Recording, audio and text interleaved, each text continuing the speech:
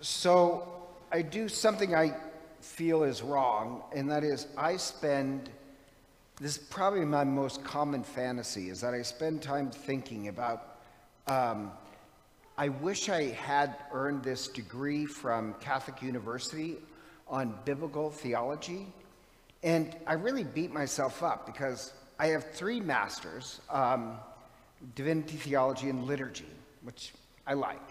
But I really wish I could have got a PhD in biblical theology. Now, PhD in scripture, I think, is boring.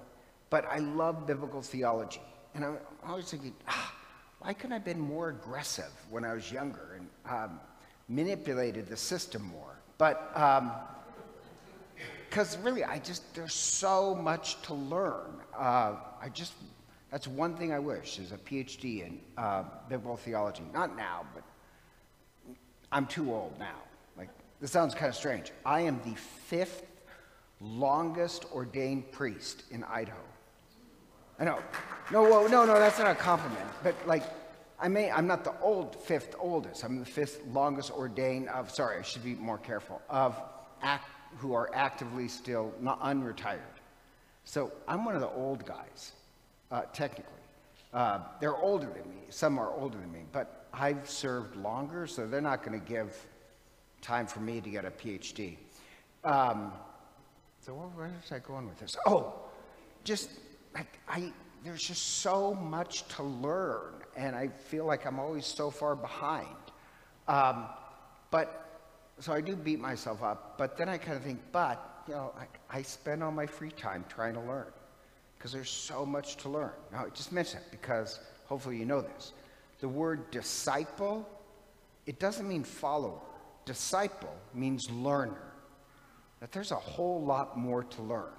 And how that relates to this gospel is this. Think about, at the time of Christ, they knew in that generation that Christ was going to be born. And like the Essenes, the Dead Sea Scrolls, they had poured over the Old Testament, taking out every prophecy about the Christ. So they had close to 700 prophecies about the Christ that Jesus does fulfill. But the shocking part is they miss some.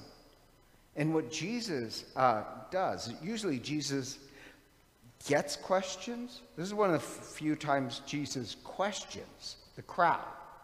And he says, explain to me, because the scribes, who are supposed to be experts, how could David give this prophecy about the Christ being the son of David, and yet when he's gifted by the Holy Spirit, he calls the Christ my Lord?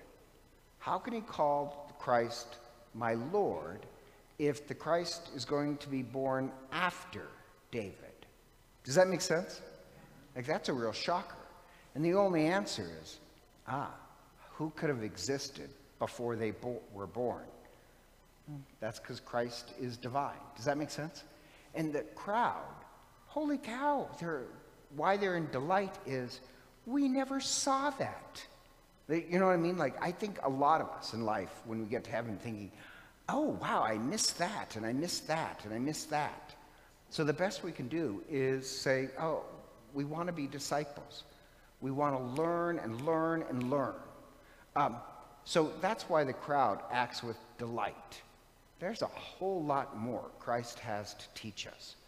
And the opposite of that is the very dangerous. And I've met some priests and many lay people who, I swear to God, they have all the answers. Christ could learn from them. They have the answer to everything. And they're so obnoxious and rigid. Wouldn't it be better to go through life hungry that I have so much more to learn? That's a disciple, a learner. Somebody who, and that's why he's mocking the scribes, any Catholic who thinks they have all the answers to everything, they're the most blind. Let us pray that we're true disciples and have this desire that we have a lot more to learn. Hello, this is Father Len McMillan. I'd like to take a moment to thank you for listening to our podcast. If they've been a blessing to you, I'd also like to invite you to prayerfully discern supporting the podcast financially.